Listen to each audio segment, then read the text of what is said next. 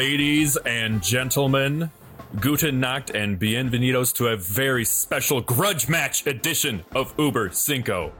Friend of the show and host of the Maker and Me podcast, Alex Lovingood, has officially called out Uber Cinco's own Mitch Brinkman. Alex was listening to our top 5 regional foods episode and was shocked and disgusted with Mitch's unhinged display, spewing nonsensical and frankly downright dangerous opinions, so much so that he called in last week to demand satisfaction. We knew the seriousness of the situation, demanded that we act accordingly. I suggested pistols at dawn. Alex came back with a much more reasonable idea of challenging Mitch to a brand new top 5 regional foods list, and so today, blood will be spilled in the Battle of the Gingers. Brinkman versus Lovingood. Alex, welcome back to the show. This was your idea. You were upset, and you have a pretty good track record on this show. You're a formidable opponent. What do you have in store for us today? Hey, listen, guys, I got a top 5, maybe a top 10. I don't know. We'll see how the show goes. I'm not even from Minnesota, but I was disrespected.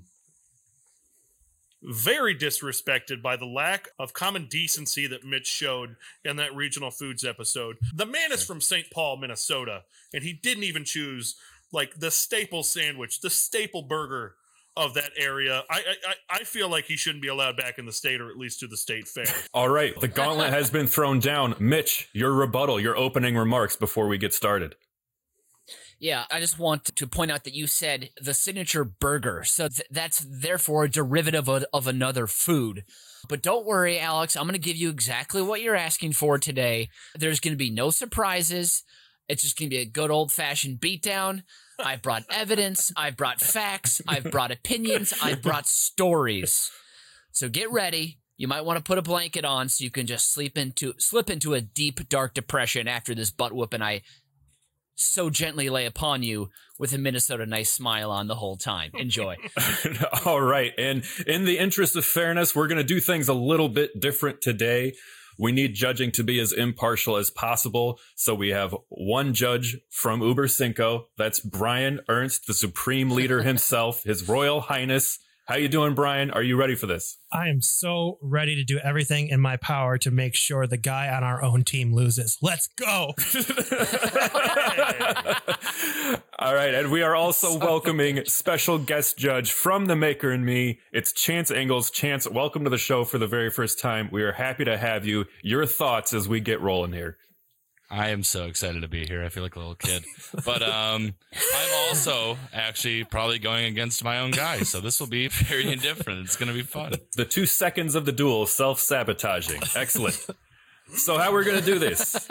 We're going to dispense with the Uber stare downs today. This is the condition that has been requested by the challenger. And then we're going to have Brian be the judge on rounds 5 and 3. It will be his sole discretion of how the scoring is carried out. Chance will have sole discretion of the judging on rounds 4 and 2.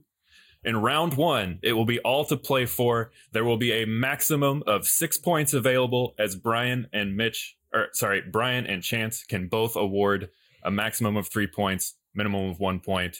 In the event that there is a tie, I will put on my purple suit and my pearls, do my best Kamala Harris impression, and cast the deciding vote. That's how we're going to do it.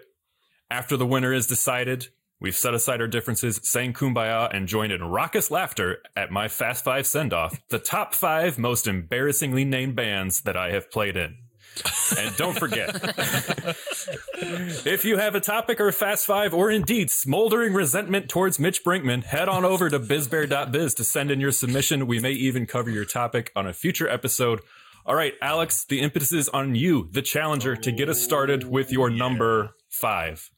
So real quick, guys, let's talk about Mitch's home state for a minute, right? Minnesota. He's from Minnesota. He's a native Minnesota. You listen to Uber Cinco, he talks about growing up there in Mike Slicker down on 3rd Street or whatever the heck that is, and going up to a cabin with his family. On the November 30th episode, this turd didn't even go back to his home state at all in the regional foods episode, and it was really upsetting to me. So my number 5, guys, is a mainstay in all Minnesota church basements, all post-funeral gatherings, and all weekend gatherings. Of course, you guys know I'm talking about Hot Dish. So now let me just real quick describe hot dish for you all. So hot dish, is it a casserole? Maybe.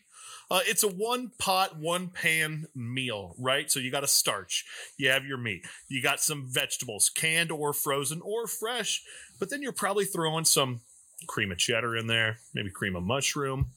Now, Mitch, these remarks to you are meant, I hope you take them personally. So you've never had hot dish. I'm just going to assume that you've never had hot dish growing up being privately schooled like you were. I'm just going to assume that you and your family turned up your noses at such a low-life, low-key dish that gained popularity, right, from budget-minded farm wives who needed to feed the family in a cheap and convenient one-pan dish, right? Guys, hot dish is everywhere in Minnesota. It's such a staple in this state, guys, that there is a congressional, did you hear me? The congressional folks get together. In 2010, Al Franken, that guy looks fucking weird, by the way. He started the Minnesota Congressional Hot Dish competition during the 2010 midterms. And wow, what names have won this, you guys? Al Franken himself has won. Amy Klobuchar, wasn't she a Democratic going for for the presidency in the midterms? Candidate is the word they use. Candidate, Yeah. there we go. Thank you all. Yeah. Yeah. And check this out. Mitch, what's your governor's name up there? Never mind, Tim you Walz. don't know. His name's Tim Walz. Tim Walz. Yeah, And guys, Governor Tim Walz, before he was in the gubernatorial office, he won 3 titles. Guys, 3 titles. What years did he win? Oh, gosh. He won 2012, 2013, and 2017? Wrong. guys, 13, 14, and 16. Thank you There very we much. go. Keep going. Oh, he didn't win. Okay, that's a 3-peat. Guys, it's a dish Yes, he did. so iconic that the fucking government panders to it. I rest my case. Minnesota hot dish, guys. What I love about this also is the name. There couldn't be just more simple, like, oh, what's that? That dish is hot. That's hot dish.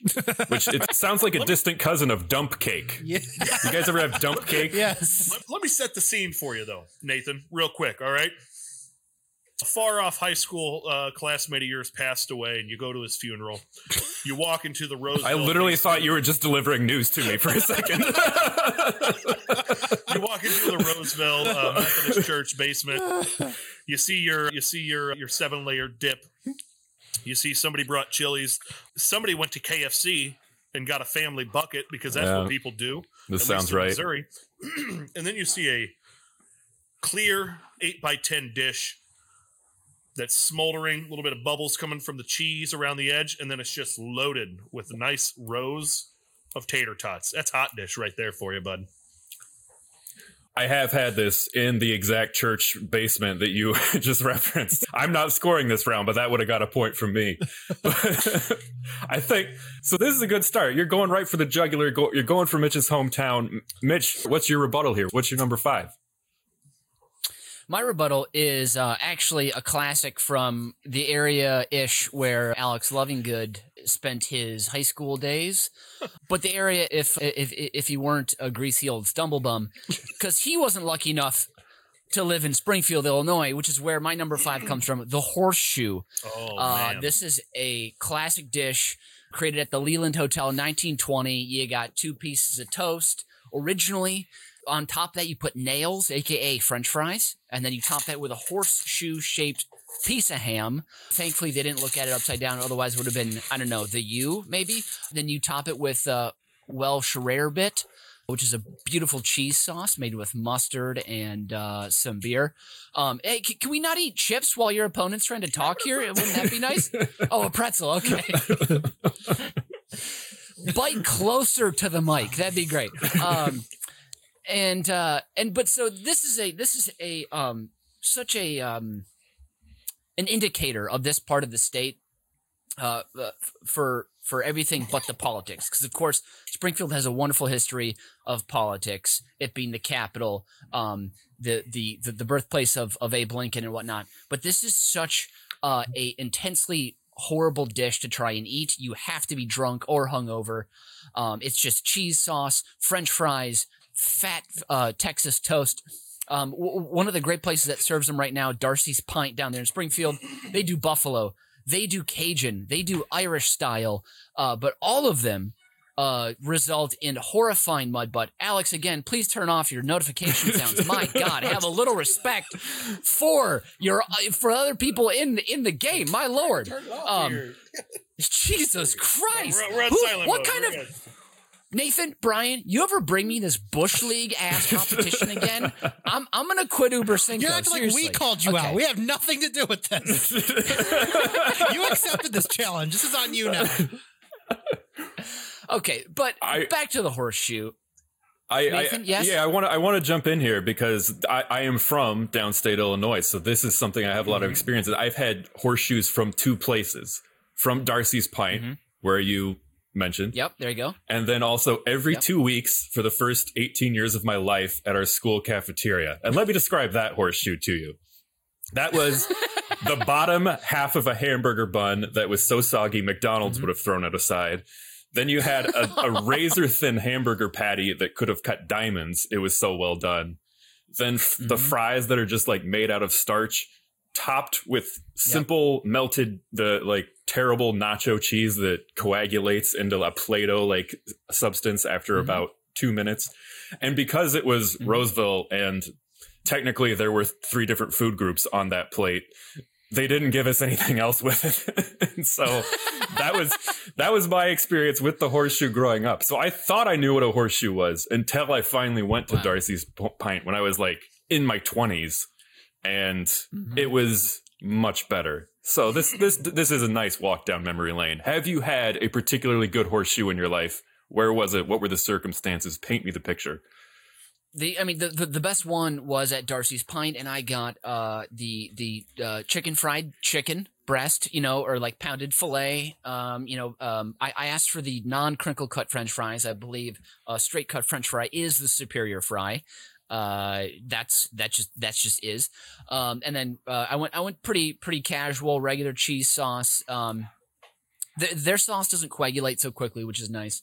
And then the very thick Texas toast. I think I got the full horseshoe. I didn't need it. I think I maybe finished half of it. And then I directly got into a car and finished a car trip down to St. Louis. So I was apologizing to my car mates all the way down. But I would like to say that I too have had a Darcy's horseshoe. I had one the day after celebrating Jesse White's 89th birthday with Governor Pritzker here. There's me and Pritzker hanging out the day before his birthday party, and then there's myself and Jesse White the night of his birthday. Hanging out. And then, of course, drunkenly hungover, went to Darcy's the next day. I got the breakfast horseshoe. So it had eggs, it had gravy, then it had the cheese sauce on top. But yeah, it's a good solid contester, man. What time of night does Jesse pull out the mat and ask you to do cartwheels for him? So it's really funny. He did have the tumblers come and do it, but it was also George Clinton was also the act that was playing. I also saw George Clinton at Jesse White's birthday at the governor's mansion. Jesse White is, for those of you who don't know, for many years Secretary of State of Illinois, and famous for this group of tumblers that they were tumblers. They were the Jesse White tumblers. They're very Jesse famous. White tumblers, yeah. So that's what they're known for. Ages 7 through 16, they really light up the crowd at a Bulls halftime. The question we're not asking: what the hell was Alex doing at this party? How did that come about? I also have a lot of photos of me with Mike Madigan and previous governor. What's the one guy's name before? Rod Blagojevich. Not Blagojevich. Don't say it. Let him find it. George Ryan. Let him find it. Not George. Watch Alex stumble. Let's let him find it. I'm just gonna say it during the show at some point, and then we'll go back to it. Was he one of our governors who has done jail time? Or no, he was actually the most honest one. Okay, Bruce Rauner. Bruce Rauner. Yes, yeah. The most honest one? He was the most honest He one? was the people's What? billionaire. All right, let's not veer into Illinois Move politics. this on. He Let's was the I was like, this has people's been a lot billionaire, more guys. Come state on. represented. Oh boy. let's score this round. so glad I don't want to talk I'm about so Illinois glad- politics. let's keep moving here. All right, we need some points. All right, I said one of you was going to score. I think it was I Brian. believe Brian, this is my doing. And this is going to be an Uber Cinco first, everybody. First of all, both of you picked sloppy diarrhea dishes to put on this list that I have to score. You look at a photo of a Minnesota hot dish or a horseshoe, it looks like something that's already been digested and reserved at your local gas station. So, first of all, Mitch, I've had a horseshoe one time. It was one of the cafeteria horseshoes, not a Darcy's horseshoe. So my only experience is Wonder Bread toasted with ground beef from Taco Bell, basically, with old French fries and probably some sort of Velveeta nacho cheese on top of it. It was one of the worst experiences of my life. So I can only give you Thoughts 1 and prayers, point bud. for the horseshoe. And Alex. Oh, Alex, you son of a bitch. For masticating into the mic, updating your all male OnlyFans on the phone the entire time you've been on this, and calling Bruce Rauner the people's governor, you are getting The people's billionaire. 0 points for round 1, an unprecedented 0 points for all of this upstaging shenanigans. I rest my case.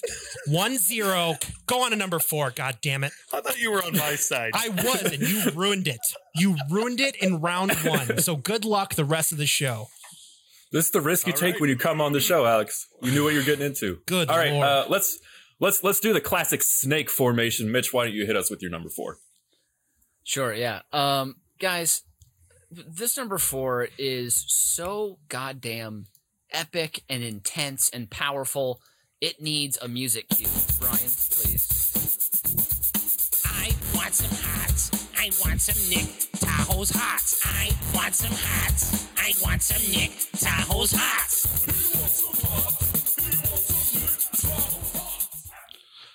All right, All right, what was enough that? pandering. Get on with it. what was that, Mitch? So- What did I just listen to? This Nick Tahoe's Hots is the birthplace of my number 4, and that is the Garbage Plate, which resides in Rochester, New York, which is a huge college town.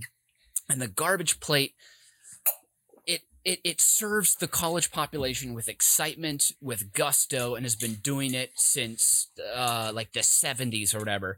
The name Garbage Plate was trademarked in 1992 by Nick Tahoe himself. Mr. Tahoe, wonderful guy, just makes a great meat sauce, really nice guy. Doesn't have the internet, but he does talk on the phone. Super cool dude. But Garbage Plate, it starts with a base. You got to have your base. And that is normally, you got home fries you could do, pasta salad, baked beans, mac and cheese, French fries, or some other kind of, starch-based item. Then next, you got your protein, which originally the Garbage Plate was cut up hot dogs, very classy, but now they call it the Hamburg, which hamburger is the most popular choice these days. Some places do eggs, you could do fish, whatever, your local bar, American Legion is offering at the time on their Garbage Plate. And Alex, do you want to pour your drink just into the mic? You want to pour it onto the mic, maybe? Maybe that would help a little better. Also, Alex, can you just tell us what you're drinking today? What was the term you used before we started the show? I'm drinking jug liquor right There now. we go. Yep. All right. Mitch, please continue, Mitch. Thank you. Sorry. And then of course, and then after you get your meat, your protein, then you top it with meat sauce and onions and bright yellow mustard. And it wasn't this way in the beginning, but now traditionally it's also served with a bread roll or some slices to just sop up all those sweet, delicious juices. And this thing has an incredible history to it. People started making it originally in 1918. They called it Hots and Potats then. Basically what this is like, a restaurant was like, we're about to close. People were like, we're drunk, we're hungry. What do you have? And they're like, we got some potatoes. We can fry those up and just a bunch of garbage to throw on top. And they're like, there's not enough flavor here. Can you put some mustard on it? I'm like, sure. Yeah. Then they're like, my breath doesn't stink bad enough. Can you put some onions on it? And you're like, you got it, bud. And so the garbage plate is just you are worshiping at the altar of vile, as Brian said, already digested gluttony. And I have never had a garbage plate in Rochester, New York, but I make my own garbage plates at home. I love Nathan. I've actually made you a garbage plate before. I recall. We've all had your cooking before, Mitch. Yes, continue. Oh yes, Brian. I bow to you. You know what I'm going to check out you, Brian. Mine, macaroni is there for me. I like a ketchup, Worcestershire meat sauce, French fry thing. I like to up the fancy a little bit with some caramelized onions. Then I like green onions in mine as well, and then a bunch more ketchup, a little mustard to top, and then a nice chunk of bread to sop it up with. Well, But this garbage plate has. I do want to do the rare thing these days and pay you a compliment, Mitch, because that seems rare on this show over the last couple of weeks. People have come at you hot, so I'm going to give you a well-deserved compliment. The thing is, like, as disgusting as everything you've described with the garbage plate is, you are such an annoyingly good cook that it was very good when you made me a garbage plate. It's true. You somehow you told me what you were doing, and I was like, this isn't going to end well. And then sure enough, there's this masterpiece, and it was even presented well. Like, I'm pretty sure you had like monogrammed my initials in it somehow. It was delightful. I always do. Yep. Nathan George Henfin, NGH, right on top in mustard. Yeah. Wow. And what it is also I like to do with my garbage plates, I like to hide a lot of vegetables in there too. So you feel like you're getting this wonderful rib sticking hungover meal, but really you're also getting a lot of nutrients in there too. So, but the garbage plate, if you listen to more of that song, Nick Tahoe's Hots, there's a bunch of great Buffalo accents, and they talk about going to the Buffalo Bills game a lot. And it sounds like a Bill Swirsky super fan song almost. So I highly recommend it. I want some Here we go.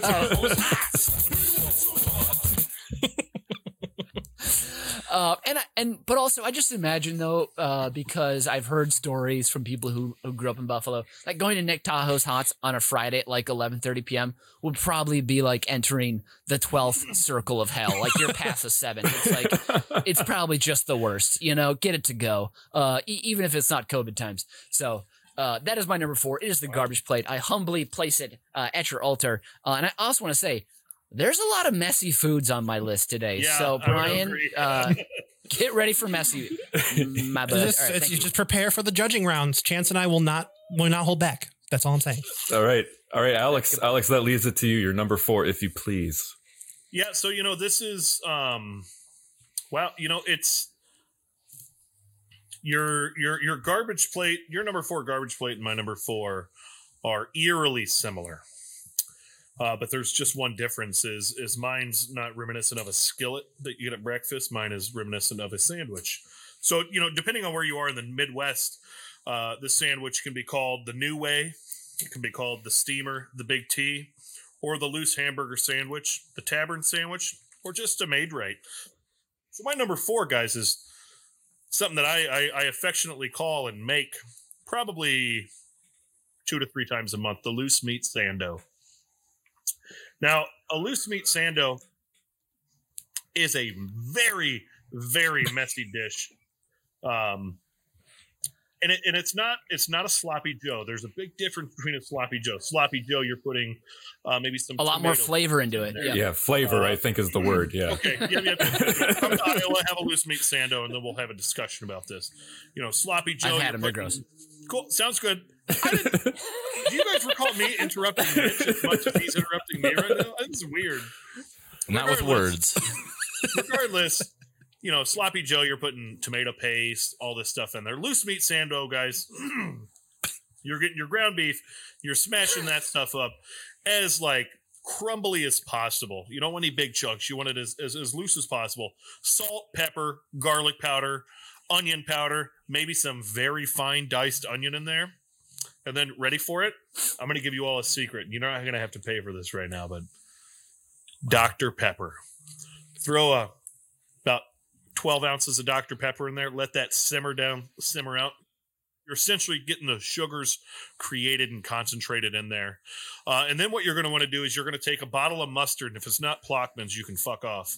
You're going to take a bottle of Flock, made in Manteno, Illinois, and you're going to dump about half of that bottle of mustard right onto that meat, and you're going to swirl it up and mix it in there.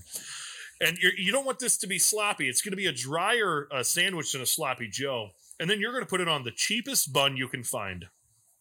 And you just pull it up there. You're going to go bun. You're going to go as big of a heat, maybe 4 ounces of chopped meat. And then you're going to get some Hy-Vee brand dill pickles. And you're going to put about 7 of those puppies on there. And then you're going to put Nathan George Hennenfint's NGH's initials right on top in mustard. Put the top bun on there and enjoy, guys. The loose meat sandwich, guys, is a Midwest Iowa staple. It's Carol Dietz, a gal named Carol Dietz started.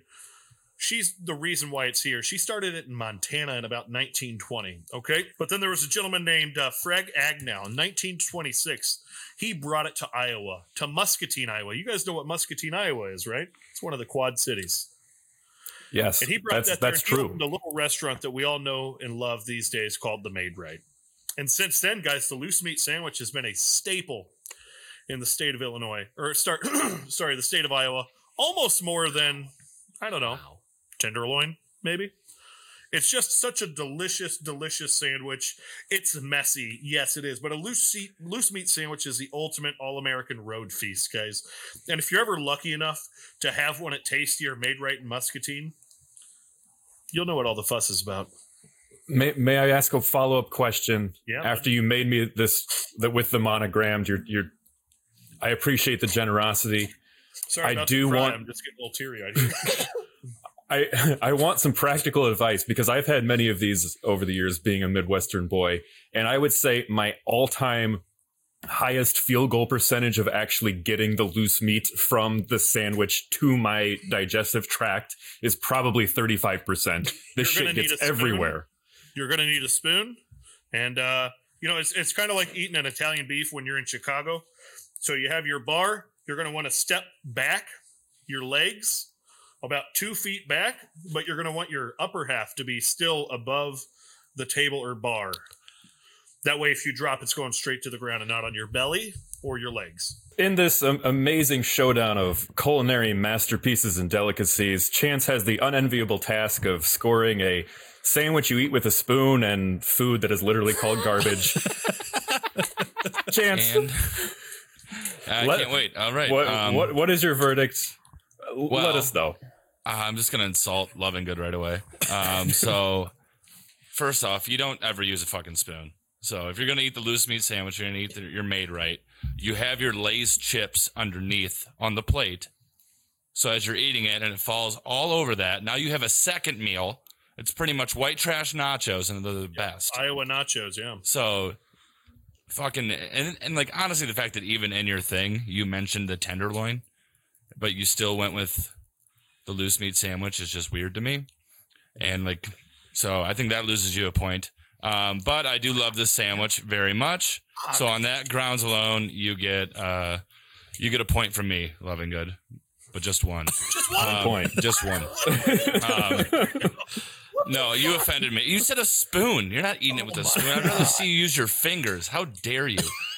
And a little secret, use Dr. Pepper. Oh my God, fucking that's genius. The sugar's caramelized and they add sweet.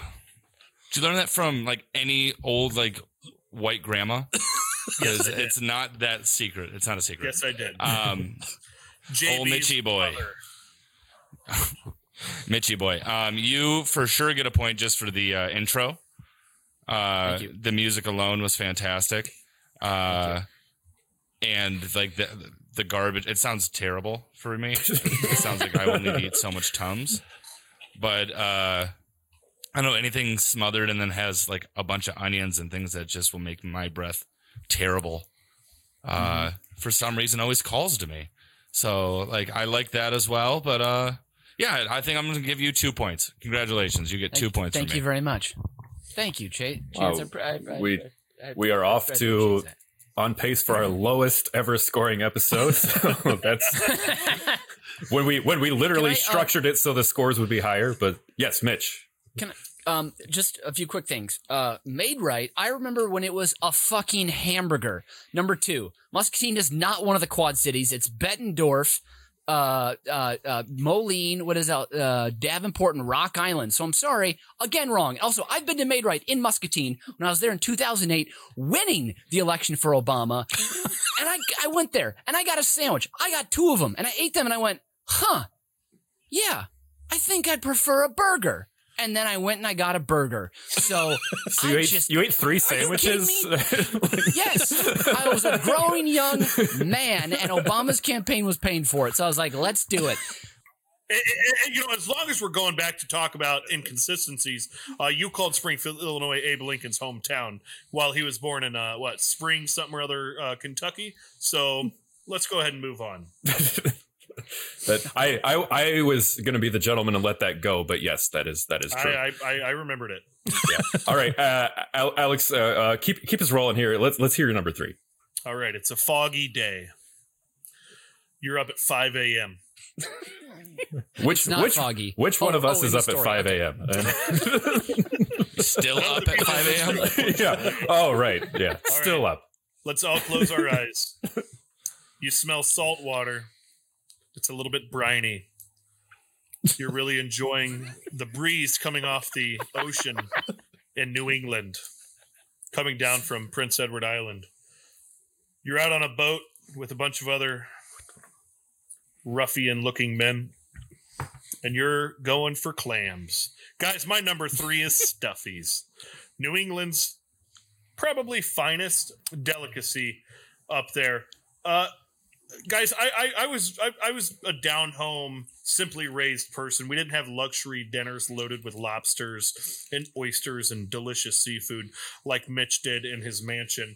And I'm only assuming that he lived in a mansion since he went to private school and he owns more than one suit. So, guys, Stuffies are a New England staple. Stuffies, for those of you who don't know, are a hard-shelled quahog clam. All right, you're going to go ahead and stuff that clam or shuck that clam.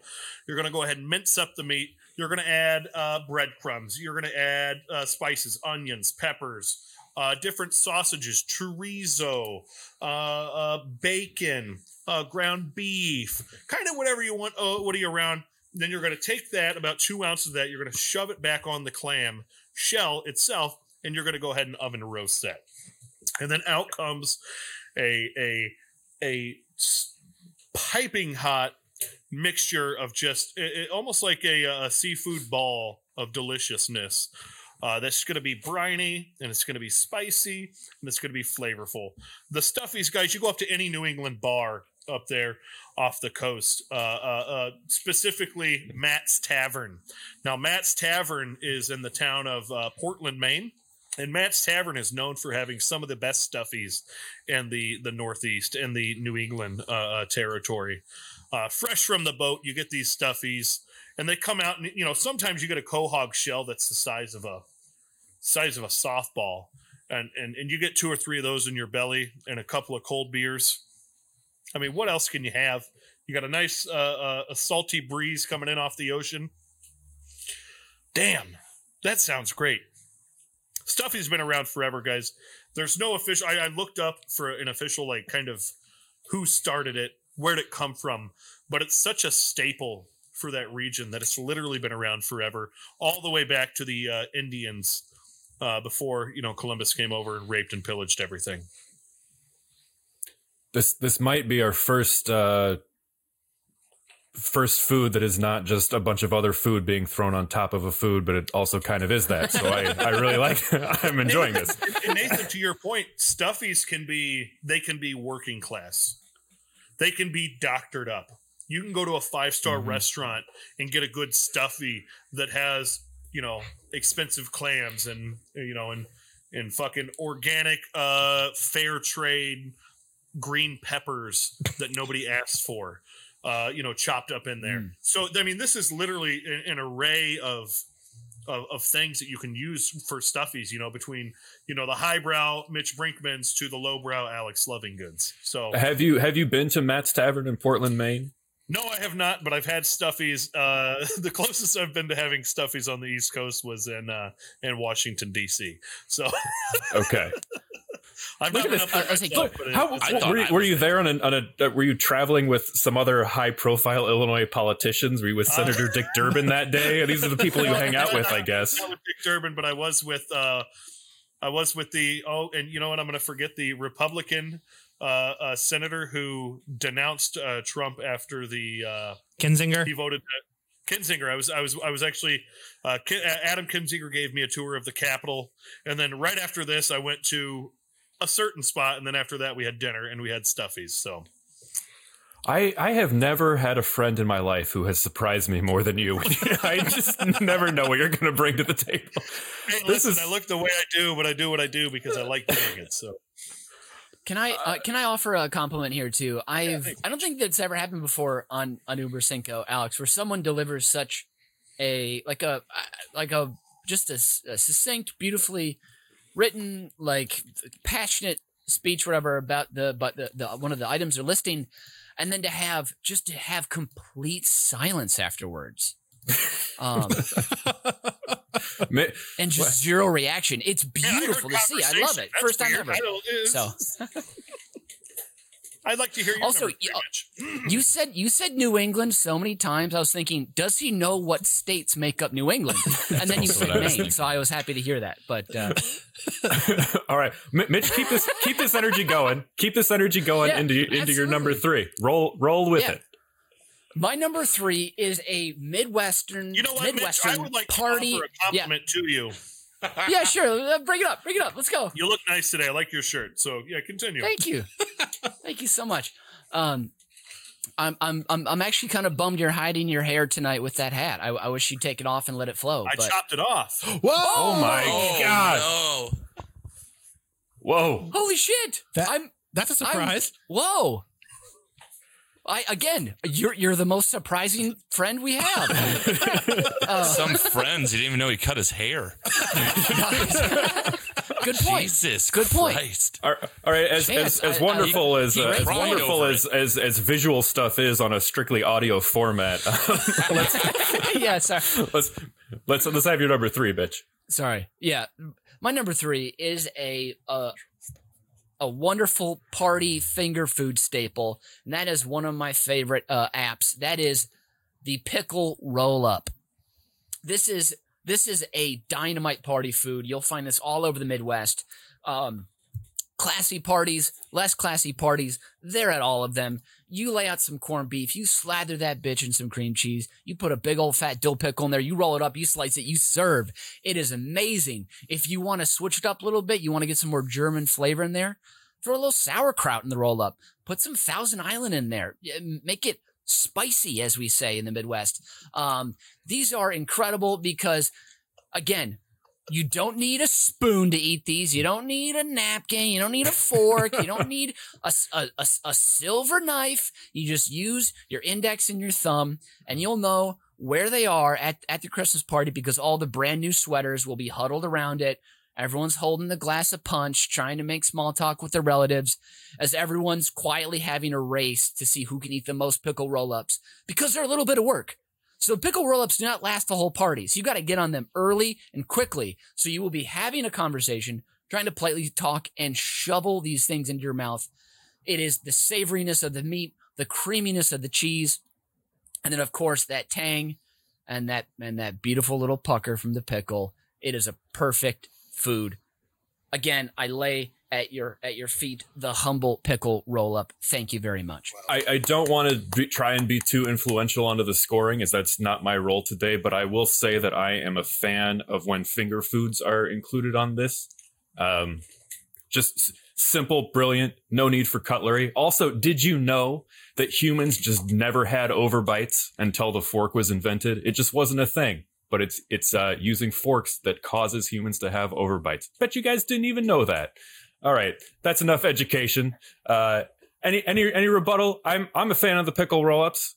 Brian, I know you're scoring this round. I'm a big fan of pickle roll-ups myself, so seriously applaud you on this one. All right, well then, Brian, it's up to you. This is your round to score. I leave it to you, sir. as much as I wanted to be a mean, influential Simon Cowell type judge, I can't for this round because Mr. Lovingood, you had me at seafood ball of deliciousness, and these things look phenomenal. So you're getting 3 points for this round. And Mitch, I really, really wanted to give you 1 point, not even hearing what the food was, but then you sold me. I fucking hate pickles, and this is the only food that gets me to eat pickles. So you got to get 3 points for this round. It's a hell of a pick. 3 points for both you guys. Can I offer an aside real quick, Mitch? What brand of corned beef are you using? There is a right answer here.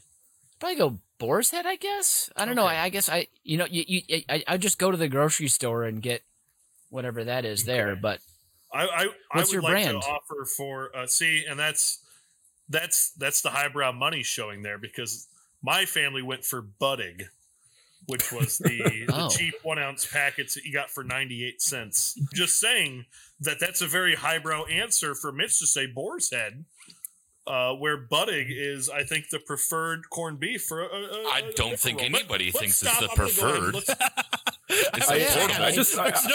I want to give a brief status update on this show that's supposed to be about delicious food. And if you combine some of the dishes today, we would have hot dish of garbage with Buddig. So I'm not sure if we're achieving our goal here, but let's keep trying in the spirit of fairness. Sure.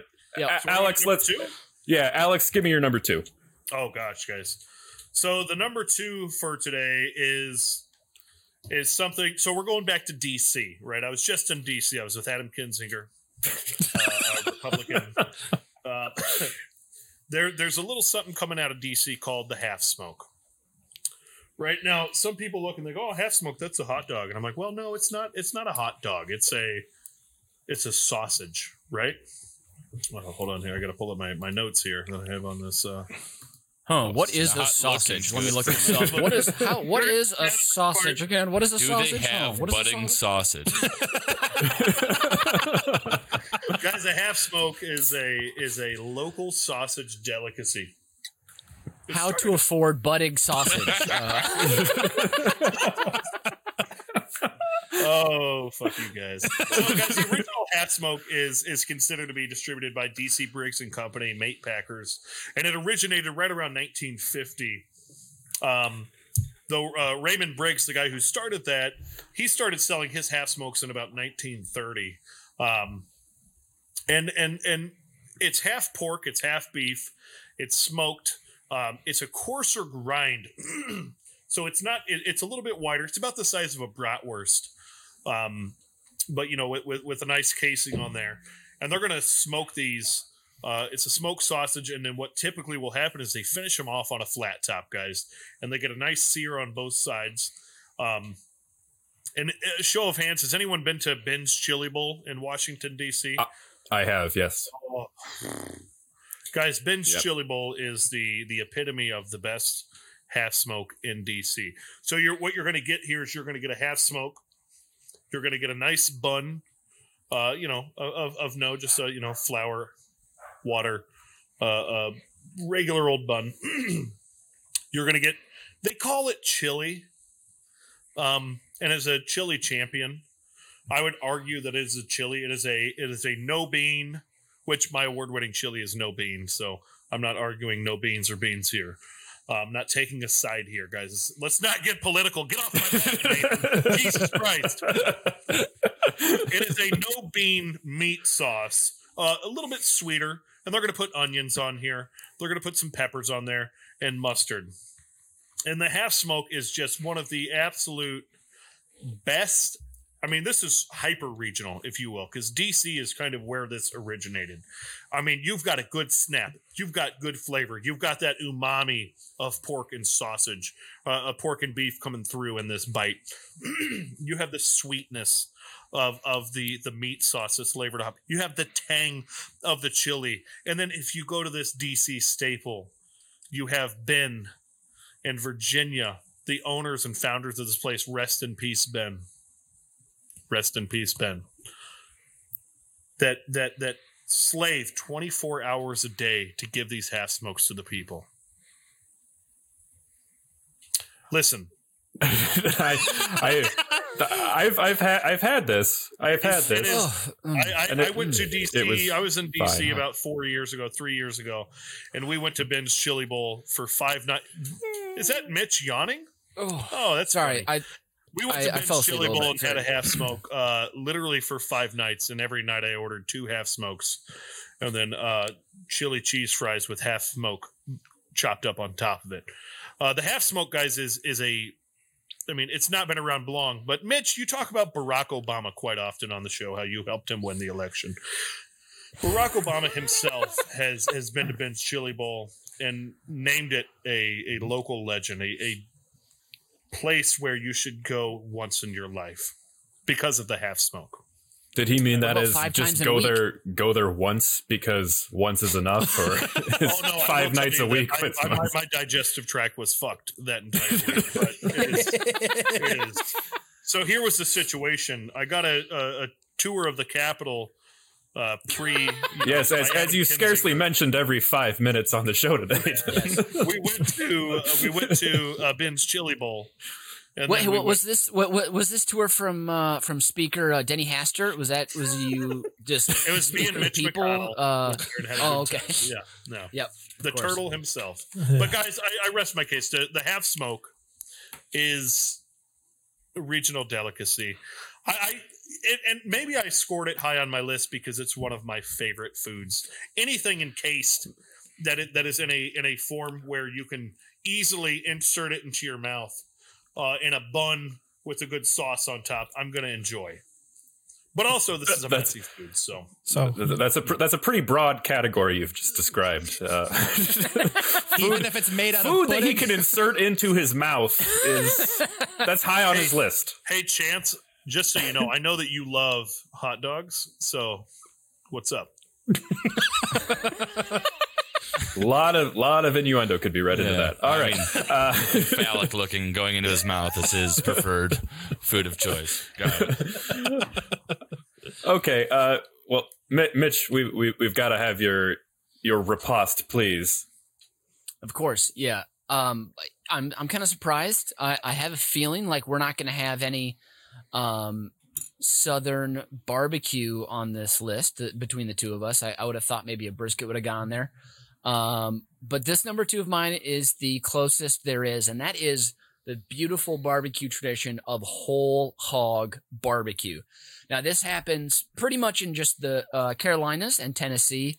And this dates back to, for the U.S., ancient. This is goes back to the Native Americans, and then it became more widely popular when African Americans would do whole hogs on plantations to celebrate big life events.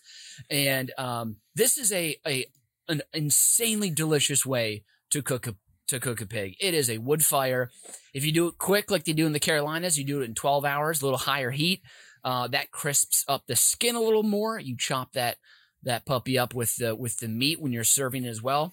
If you go west to Tennessee, they're going to take a full 24. The skin's going to stay a little softer, a little more pliable. But I highly recommend, if you are interested in this, check out Netflix. Was it Chef's Table Barbecue, whatever it's called? Rodney Scott. Does an incredible whole hog barbecue. But what I love about this is that basically it's just putting the meat on a fucking platter on a stage and saying, this is it. This is all you need. Maybe a little vinegar sauce to bring out the flavors of the sparing seasonings you've applied to the pig. And I have not been to Rodney Scott's in Charleston or in Hemingway, the original location. I hope to one day. That is a place that is on my holy grail of food stops here in America. But what I have done is I have been on a team of 3 that's cooked a whole hog in an underground pit, and I've done it twice over, and it is a hell of a job, but when it is done, it is incredible. This one, we dug a pit, you make wood coals, you put a chunk of metal down, you wrap a pig in burlap that's been soaked, you season that mother oinker, put another chunk of metal on top, more coals, and then you bury that bitch, bury that hog, excuse me. And then you let it sit overnight, and then you dig it up, and that is brunch, baby. That's a whole pig brunch. It is. There's no better feeling than just like flopping out a giant cooked pig on a big wooden table outdoors in Kentucky where I was. Everyone having a knife, cutting off hunks of pork, sauce right there, cold beer, and then when one of the people in your party, a fellow named Charlie, he has a really nice sharp knife. Carefully cuts off the face of the pig, a la the CPR doll in the Office episode, puts it on his face and runs around scaring people, and then hides it away and takes out at night and scares people again in the woods when they're walking down to the lake to smoke a joint. Dear God. Mitch, I had 2 follow-up questions I had jotted down here, and they were going to be, 1, when was this? 2, why was your phone broken? Because obviously we're eating this delicious ditch and your phone was working. You would have called me. And then you told me this knife and pig face stuff, and I'm no longer upset. So that's yeah. This was in the deep woods. He was also standing outside of your window at that night too. So stroking the pig's face. Actually, there are pictures of Mitch. I believe there are a sophomore year in college. There was a series of photos in the infancy of Facebook where Mitch had cut a face out of a piece of lunch meat ham and was like sticking his face around corners. I have seen this photo. They were taken by our dear friend Brad Berry, I believe. So this is Mitch is the only person I know who has 2 stories of having pork plastered onto his face late at night. And I can also say when we buried the pig to cook, I can't remember what it was that I was drinking. Probably like whiskey shots or something. We were in the woods of Kentucky where you don't get cell service. And I was jumping over the fire that we had started to create the coals. And they were like, "Why are you doing that?" And I was like, "Oh, I'm drunk," running around like an idiot. And don't really remember. You don't really remember jumping over the fire. That's how many sheets to the wind I was. But then waking up in the morning, one of the worst hangovers ever, and I was woken up by the scent of hog. And that is a wonderful hangover breakfast right there. Just delicious, fatty, greasy pork, and a nice cold beer to nurse it all down too. So that is my number 2. Again, this is a list of humble foods from honest, good people, and I lay it at your altar. Please take it. Please enjoy it. And share it with your friends. Thank you very much. Highbrow, caviar eating, multi-suit owning, mansion living in son of a bitch.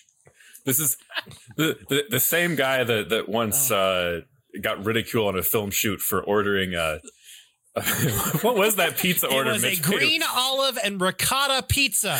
We asked him to order pizza for everyone. Usually you'd get a cheese, a sausage, and a pepperoni. This man orders a ricotta and green olive pizza, and he will never, ever live it down. And then all of a sudden today, it's food that's literally called garbage and shit that's been buried underground for 24 hours. Wow. I have a quick anecdote before you get to the I don't know when I'll be able to tell a whole hog story again. I remember being at a family or work gathering, whatever. They were cooking a whole hog in the forest preserve or whatever. And I remember going up to him and being like, "Does the pig still have a tail?" I'm like 11 years old. And the guy goes, "Yeah." And he goes up, he grabs the pigtail, he cracks it off with a crunch, and it pulls part of the ass with it. And he gives it to me like a fucking ice cream cone, to tail side down. So I'm walking around with this pigtail and part of its ass in my hand, going to my parents. I'm like, "Look at this. I got the pig's tail." And that is burned in my mind for all eternity. Wow. But you get 3 wishes granted to you if you get part of the ass pulled off with the tail. That's. I mean, there I was with my goddamn hog butthole cone. That was just, I was not expecting to have. So, good Lord, where do we go from there? I don't know. Chance, restore some sanity. Chance, we need some scores. Please hit us with the scores for round 2. I don't know where to go with after that wonderful eating ass story. All right. Mitch, honestly, I've never got to do one of those. I've always thought that'd be the coolest thing to cook a whole pig. I don't know why, but just you talking about like cutting it off and everything and just eating like a savage, that appeals to me because I look like I'm kind of caught somewhere between like being a fully like developed human and like somewhere between that and Neanderthal. So like I would love to do that. You're not wrong, yeah. Yeah, shut up. You cut your hair. You don't have the power anymore. So that alone sounds amazing. Then you're just describing the fact that someone cut off the pig's face and wore it. And you said like ice cold beer twice, and I don't know why, but just the basic like white dad me was like, yep. So you get 3 points. Love and good. You son of a bitch. You know my love for dick looking foods, and man, I just I love hot dogs, and that sounds like the best version of it. And but I think for a minute there you thought that you got points for every time you said the name of the food you were representing, and I just wanted to let you know you don't, so you didn't need to say it 14 times. But good news, you still get 3 points. All right. Ooh, yeah, baby. All right, we are moving. It is still anyone's game. It is all to play for. As we stated earlier, points are going to be doubled here potentially, as both Brian and Chance will be giving up to 3 points as we enter our number 1 round. And oh boy, who do I want to start with? It's going to be fireworks either way.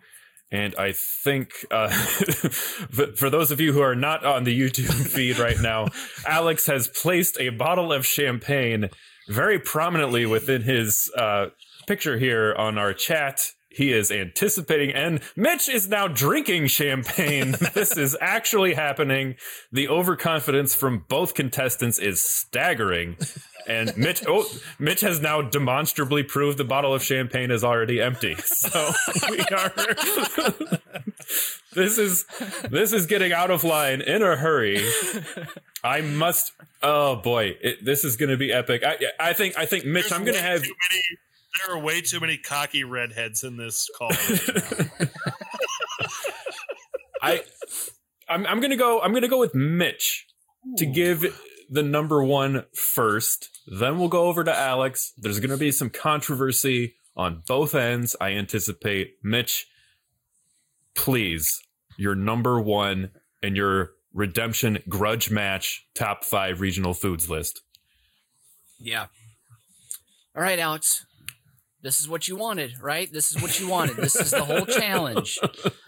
This is why you called in and interrupted our fucking fireworks show we were doing. We were on a roll, and you called in. You stumbled through our virtual room and just had to yell and throw your poop against the wall. If I recall, I called in and saved Brian from having to talk about your stupid fucking haircut conversation again. So. That was a book. That was a self-published book about men's haircuts, and it was backed up with evidence. And excuse me, 1 second. That was a champagne victory group. My number 1, okay? Celebrate, Alex. How are you throwing shade about haircuts now when you just chopped off that glorious mane in a moment of madness?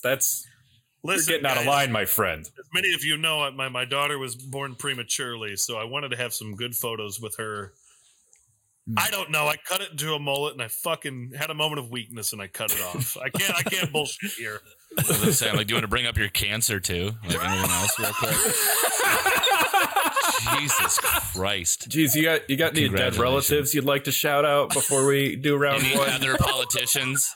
Yeah. No, I would like to shout out the Maker and Me podcast, because we talk to people that make shit, and I went and got my haircut by Derek Simpson, and that motherfucker, Chance, your hair looks great, by the way.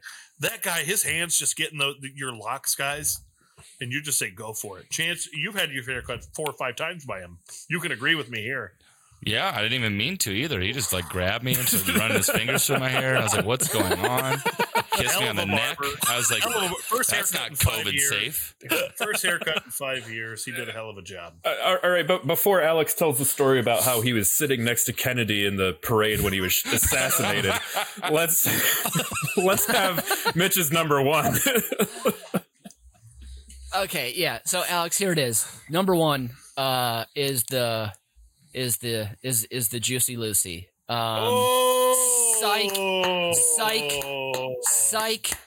Psych. No, my number one, because a Juicy Lucy is just a derivative of a hamburger. My number one is a true Minnesota motherfucking dish, and I'm gonna do it way more justice than you did at number 5, and that is tater tot hot dish.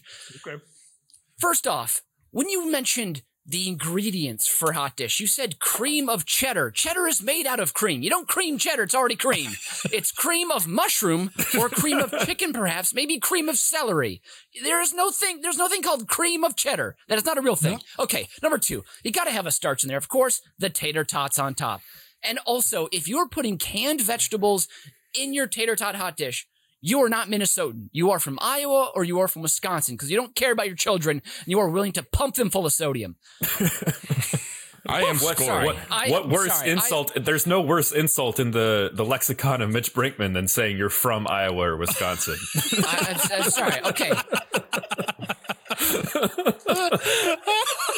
I'm not listening to any more of this. And tater tots. We're talking to 3 people, but they're from those states.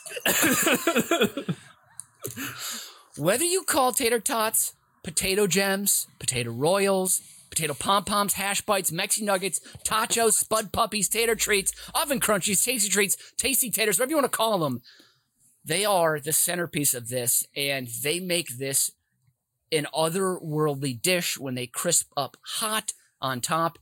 They were invented in 1957 by the Ore-Ida Potato Company. Everyone knows that. Also, Loving Good, I also have a note here too. Klobuchar is how you pronounce Senator Amy's name. Klobuchar. Thank you. I didn't vote for her. So. Well, you can, because you're not from Minnesota. That makes a lot of sense. But he did take her to homecoming, though. Little known fact. Oh yes, of course. That's right. Yeah. Also, this is a beautiful food, because you keep talking about I don't know what it's like because I can't see the ground from my ivory tower. You know, all I can see is the stars from my own solarium in my mansion. You know, that kind of thing. You know, I don't know what the inside of a grocery store looks like, because Coleman goes and fetches all of my organic my organic vegetables that nobody asks for, but, you know, we have whole corporations dedicated to them, but nobody asked for them. Nobody asked for them. But the truth is, both sides of my family are dairy farmers. I come from the sloshing dairy bucket. I know I've used that term before, but it is very true, of Minnesota. My family is from Lake Wobegon, the fictional town that a whole goddamn radio show was based on and was successful for multiple decades on. So I take issue with your characterization of Mansion Mitch, because that is not true. You come to Minnesota, you see my house. I come from a hard Scrabble upbringing. My grandfather walked 8 miles uphill both ways to school, to work, to his second job, and then back home to the farm again, where he would harvest every night. And now even in the spring, nobody doesn't know how farming works. In Minnesota, we don't drink while we farm. We have incredibly efficient farms. We can harvest every single goddamn night. But if I was harvesting in January, I'd need to drink. Yes, exactly. But you left out a lot of key points about hot dish, and that is, one, it can be made many different ways. What you didn't mention in the Minnesota Congressional Hot Dish Off, as it's called, is that, you know, you could put Representative Ellison won one year with a Miracle Whip hot dish, which is insane to me, right? It sounds insane, but I bet it's delicious. Representative Benny McCollum won with a wild rice hot dish. I mean, you can go any direction you want, because wild rice is actually quite classy. That might be the classiest thing in Minnesota. But the origin story, the gritty tale that could be made into a Marvel movie of the hot dish is this. It originates at the Grace Lutheran Parish right there on 4th Street in Mankato, Minnesota. Now, supposedly, Katherine Anderson's sister, Mary Olson, had the original name and recipe for hot dish, you know, because she'd have to tell her kids, back off until it had cooled down just a bit, you know. But once it was ready to eat, The speed at which the hot dish would disappear is, of course, stuff of legend, and that's why it's as popular as it is today. Now, Catherine presented the hot dish recipe as her own for the Grace Lutheran Church's Ladies' Aid Cookbook. We all know this, of course, 1930.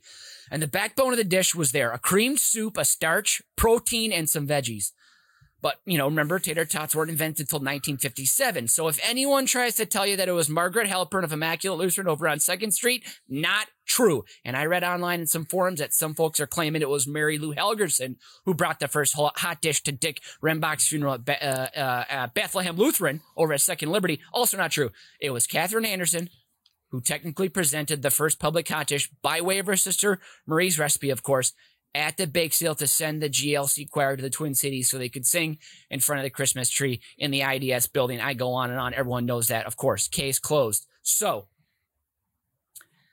this, of course, is the best food on this list. Both of these lists. It's the only thing that has a congressional annual contest attached to it. Also, you kept saying Tim Waltz.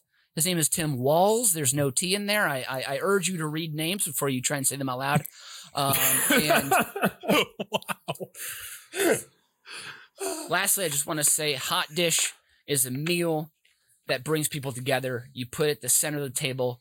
The steam rises. Everyone looks to the heavens, reminded why they're put on this earth, and that is to enjoy a hot, savory, delicious dish like tater tot hot dish. Thank you very much. That's it. Oh, gosh. Yeah, hot dish, the dish that brings people together to debate which aggressively white woman threw a bunch of shit in the oven 80 years ago. Okay. Thank you, Mitch, for that beautiful and heartfelt defense of your choice. I knew this is something that had been weighing on your mind for a long time. It was a pleasure to see you get it out there. Full-throated defense. Thank you very much. Full-throated were not words I was going to use, but we'll go with them. Alex, it is over to you. I hope you once again, for the pleasure of us all, will use your full throat.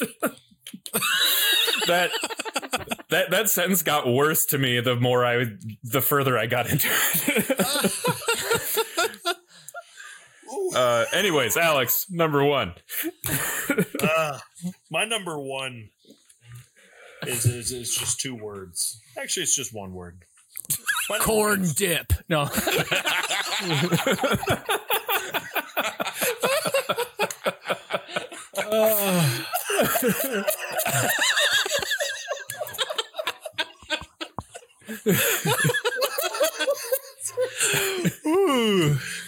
There's been a little bit of alcohol flowing over here in the Cheeseburger Monday studios, but let me get my list back up here.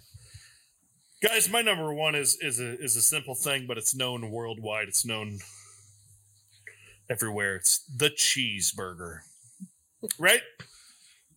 Yes, we know what that is. Yeah, I have heard of it. Yeah, it's no secret that Alex Lovingood likes cheeseburger.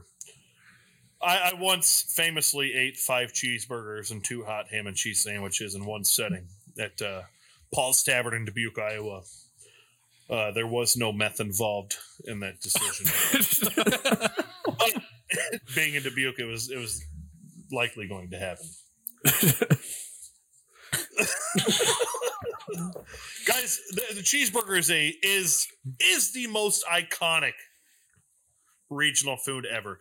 It is known everywhere. You could walk into the Chili's and say, "Give me a cheeseburger." You could walk into Barntown Brewing Company and say, "Give me a cheeseburger." I think this might be what defines it as not being a regional food, as if it's known everywhere. But listen to me here. It is a worldwide phenomenon, the cheeseburgers. But if you break down what a cheeseburger is, there are so many regional cheeseburgers. I just had to give my top 5 regional cheeseburgers, if that's okay. The top 5 within the top 5. Let's go. Okay, guys. So we're going to go to number 5 real quick. We're going to go the Crown Burger. You've got your 4-ounce patty. You've got that grilled on a nice flat top, lettuce, tomato, onion. But what Crown does, guys, is they top it with hot steamed pastrami, and they put that on there. and no cheese involved. It's one of the best, and I've had this one. I've not had it in Salt Lake City, but I've had it made at Barntown, and it is an absolutely fabulous, fabulous burger. It's been on Man vs. Food, the official best burgers of Utah. It is absolutely one of the best. One of the best And what a great 4-minute episode of television that was. So my number 4 favorite regional cheeseburger, guys, is the Connecticut steamed cheeseburger. So the Connecticut steamed cheeseburger, guys, and it's not made on a flat top. It's not made on a Weber grill. What you're doing here, it's not pan fried or grilled. It's made in a stainless steel cabinet containing trays that hold either. It's like you put your patty in there. It's usually a square. You put a hunk of White cheese Castle. on top. It's just White Castle, right? Okay, if you wouldn't mind letting me finish, I don't remember. Sorry. Okay. Interrupting you. Thank Sorry. you. Yep. Not White Castle. We'll get there in a minute. It's literally a cabinet with pans in there. Typically, there's about 3 or 4 slots in there. They put the meat in there, and it's steamed in there. But all of the fat drips out. The end result is a moist, juicy burger that is skewed by scooping the meat onto a bun and then pouring, almost like a rachoulet, like a French rachoulet cheese, pouring that melted cheese over the burger. You put your bun on top. You add your shredded lettuce. You maybe add some LTO on there. You're good to go. And your number 3? My number 3 cheeseburger, guys, is the Slug Burger.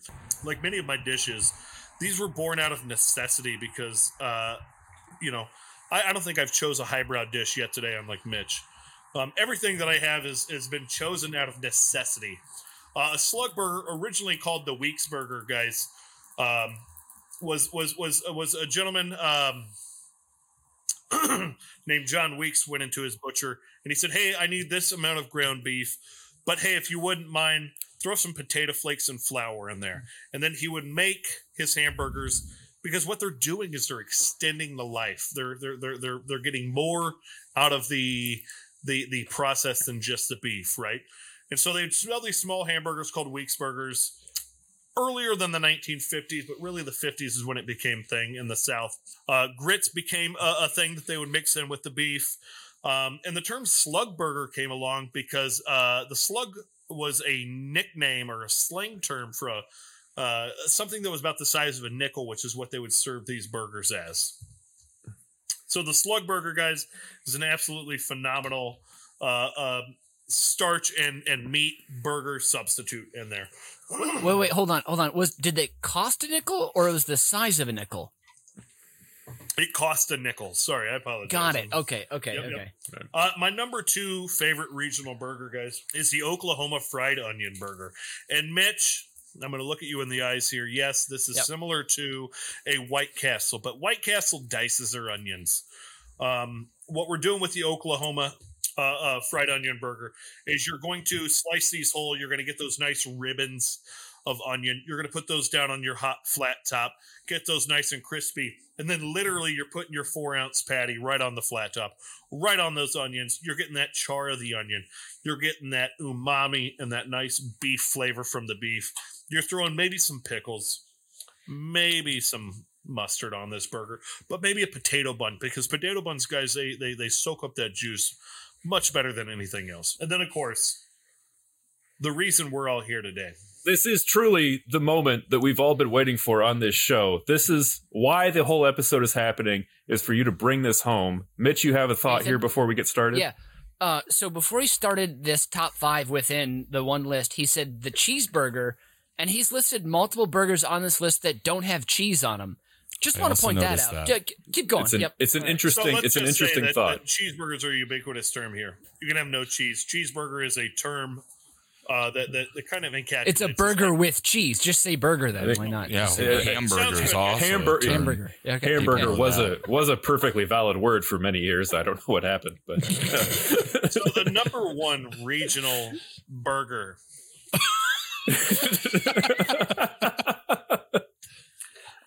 is Minnesota's favorite, the Juicy Lucy, which is actually a cheeseburger, not which a burger. You could argue as a cheeseburger. with cheese inside the meat instead of on top of it, resulting in a melted core of cheese. Now, Mitch, you probably know this, but a lot of people may not know this. But there's 2 bars in Minneapolis that claim to be the inventor of the burger. And those 2 bars are Matt's Bar and the 5-8 Club. Mitch, have you been to both of those bars? Just real quick, if you wouldn't mind. I have, yep. So I've only been to Matt's. I've not been to the 5-8 Club. So I will say you have me there. These bars, guys, they're literally on the same street. They're Cedar Avenue in South Minneapolis. Matt's credits the bar's former owner, Matt Bristol, of being the first one to start the Juicy Lucy. He purchased the bar in the 50s, and the Bristol family claims that the burger was on the menu before they purchased it, right? They say that the version of the burger, the Juicy Lucy, was invented by a customer. He said, hey, slab that cheddar cheese in between 2 patties, and he goes, ooh, that's one Juicy Lucy. After you've been into it. Now, if you're asking me from the outside, I would say that Matt's Bar is the originator here. The 5-8 Club, while they claim to be the original, just because they opened up as a speakeasy in the 1920s, they do not offer a written origin story of the Juicy Lucy. Guys, listen. Cheeseburgers are regional. Cheeseburgers are universal. Everyone eats cheeseburgers. Listen, I'm not sure you know what both of those words mean. cheeseburgers are so regional that they've become a universal thing where you can go to China to McDonald's and get a cheeseburger. You can go to Thailand to McDonald's and get a cheeseburger. With all of these, because it's still McDonald's. let me listen here. God damn it, the liquor got to me tonight. Cheeseburgers started by people like Matt Bristol. They started by the Pete's that does their steamed burger in Connecticut. They started by Henry J. Down in Alabama, who did the slug burger. They started these phenomenons and they grew. These are local, regional things that grew into a phenomenon. You wouldn't have a cheeseburger today if it weren't for the regionality that started them. I rest my case. Cheeseburgers are the number 1, or hamburgers. Fuck you, Mitch, for semantics. All right. Well, that is it. I'm not done talking yet. Are the number forever. 1 regional food there is. Because while they are everywhere, you go to anywhere in Illinois or in America and you will find a regional cheeseburger. You go to the Lacey Edge Burger that are popular in Northwest Indiana. You go down to to Florida to get the Cubanos. The Cubano, oh man, I'm having a brain fart here. You could go to Cuba to get Cubano food also. Cheeseburgers. All right, that's it. I'm calling time on this. Arguments have been made. Our 2 contestants have valiantly duked it out. We are here at the point where we need to have a score from round 1. Chance, you are our guest judge. Please give us your scores for round 1. Then we'll move over to Brian and we'll tabulate the finals. Let's hear what you got to say. Well, fuck, I forgot what Mitch said. Loving good talk for an hour and a half. I mean, all I remember from Mitch is at this point was he pretty much said, like, fuck Iowa. And that just makes me not want to help him. But then Loving Good, called out my hometown and said the meth comment. So I'm like back on like, I don't really want to help either of these guys. I'm gonna give old Mitchie Poo. I'm taking away a point for the Iowa hate, and you're lucky. That's me being very generous, and it's only because I pretty much forgot what you said. But you were, I do remember you were rather detailed with the history of the their hot dish, and so I'll give you 2 points. Loving Good, I was very willing to give you 3 points, and then you talked for an extra 30 minutes, so I'm going to give you 1 point. All right. Wow. All right, those are the scores from Chance, our guest judge. Brian, please provide us with the scores for round number 1. Now, I am a man of integrity, I said we started by describing horseshoes and hot dishes as diarrhea plates. So Mitch decided to bookend his list. We started with diarrhea. We're ending with diarrhea. And you used about 40 terms to describe what everyone only calls a tater tot. Nobody calls them gems or whatever fucking bullshit you said. No. Out of your state. Yeah. With a place where you play duck, duck, gray duck. I'm not taking anything from what you say seriously. You said your grandpa goes uphill both ways. Your family doesn't know how to use a map. So I don't understand why he does that. So I'm going to go with 1 point for that. For Alex, you said, quote, beef flavor from the beef.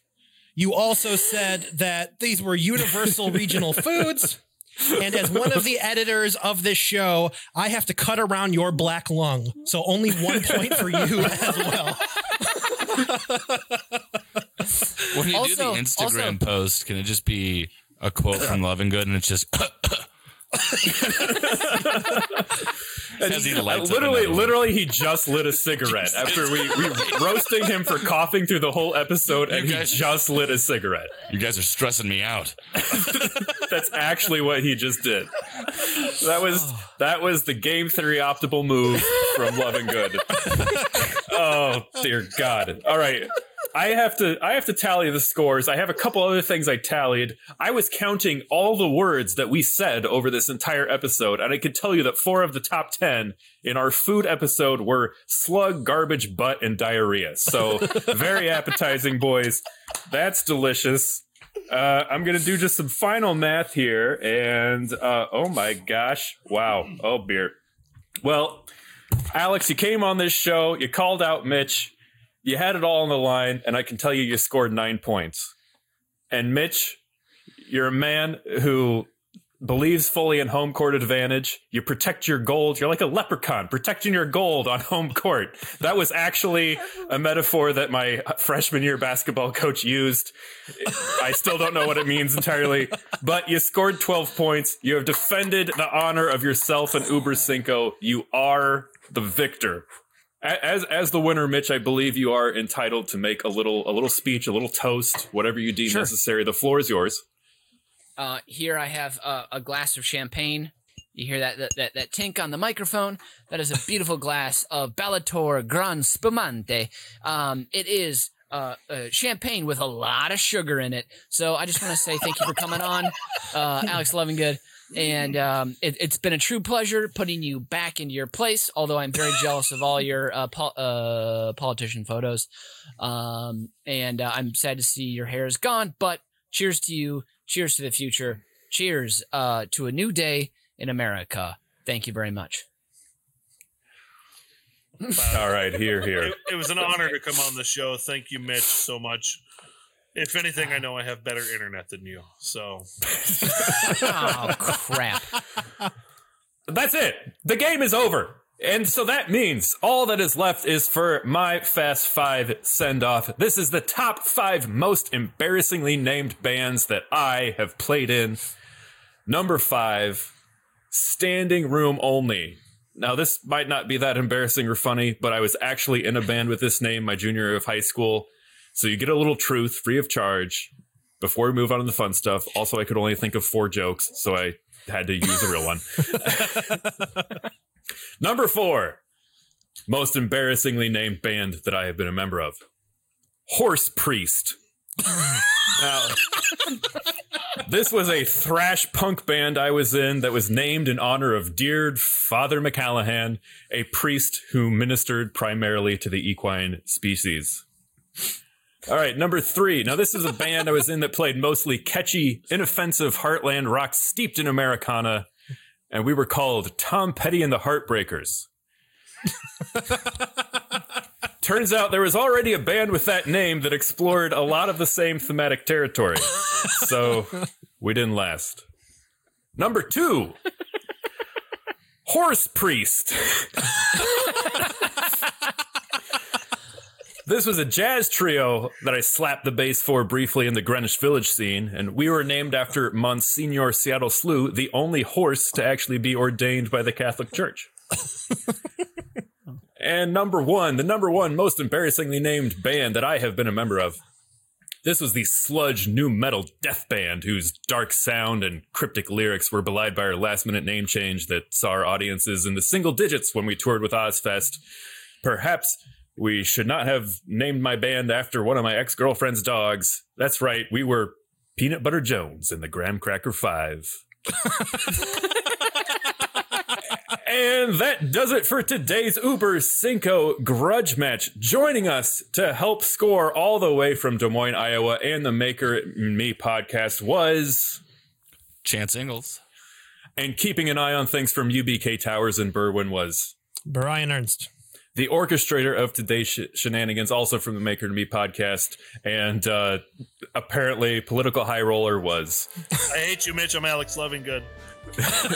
and our special little guy, the big winner from the Southport corridor in Chicago was Mitch Brinkman. And I've been Nathan Henenfent, and as Bizbear always says, if you come at the king, you best not miss. Auf Wiedersehen and adios.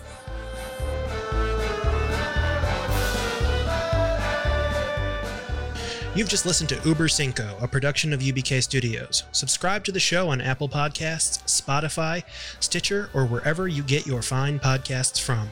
If you like what you hear and want to support the show, please visit our Patreon site at patreon.com/UBK Studios. Every little bit helps us keep the lights on and the bill collectors at bay. Keep tabs on us on all the social media at UBK Studios, and most importantly, subscribe to our YouTube channel so you can see that we really are just a bunch of good Midwestern boys.